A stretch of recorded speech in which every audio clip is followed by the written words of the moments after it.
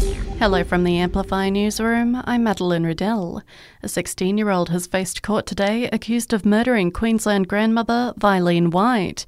5 teens in total are facing charges over the weekend incident at a shopping centre car park. Detective Acting Superintendent Heath McQueen thanking the public for their help in the investigation. The overwhelming response from the community and information that's been provided in our public reporting, our Crime Stoppers, has really been at a level that I haven't seen before, and continues to come through today as we speak. And that information from the community has been relied upon heavily to progress our investigation.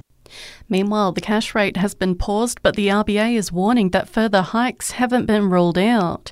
Rates have been held at 4.35%, well above the 2 to 3% target. Governor Michelle Bullock says inflation is what's hurting Australians. The board does understand that people are doing it tough, and a big reason for that is inflation. That's why it's really important we get inflation down. We have made good progress. Absolutely, we've made good progress. But there is more work to do. The job's not done. While a new survey has found that Aussie households would be willing to pay over $300 a year if it meant every person had access to clean drinking water. The lack of safe drinking water in Australia, especially in rural communities, is set to be the topic of a conference here in Canberra kicking off this week.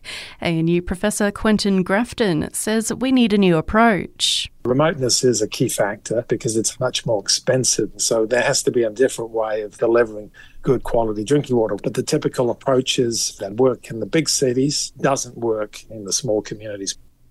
Prince Harry will head to the UK after the shock news of the King's cancer diagnosis overnight. The Duke of Sussex has reportedly already spoken with his father and will jet off in the coming days.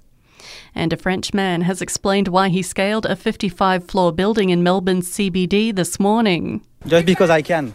His friend said it's the 5th time he's pulled a similar stunt.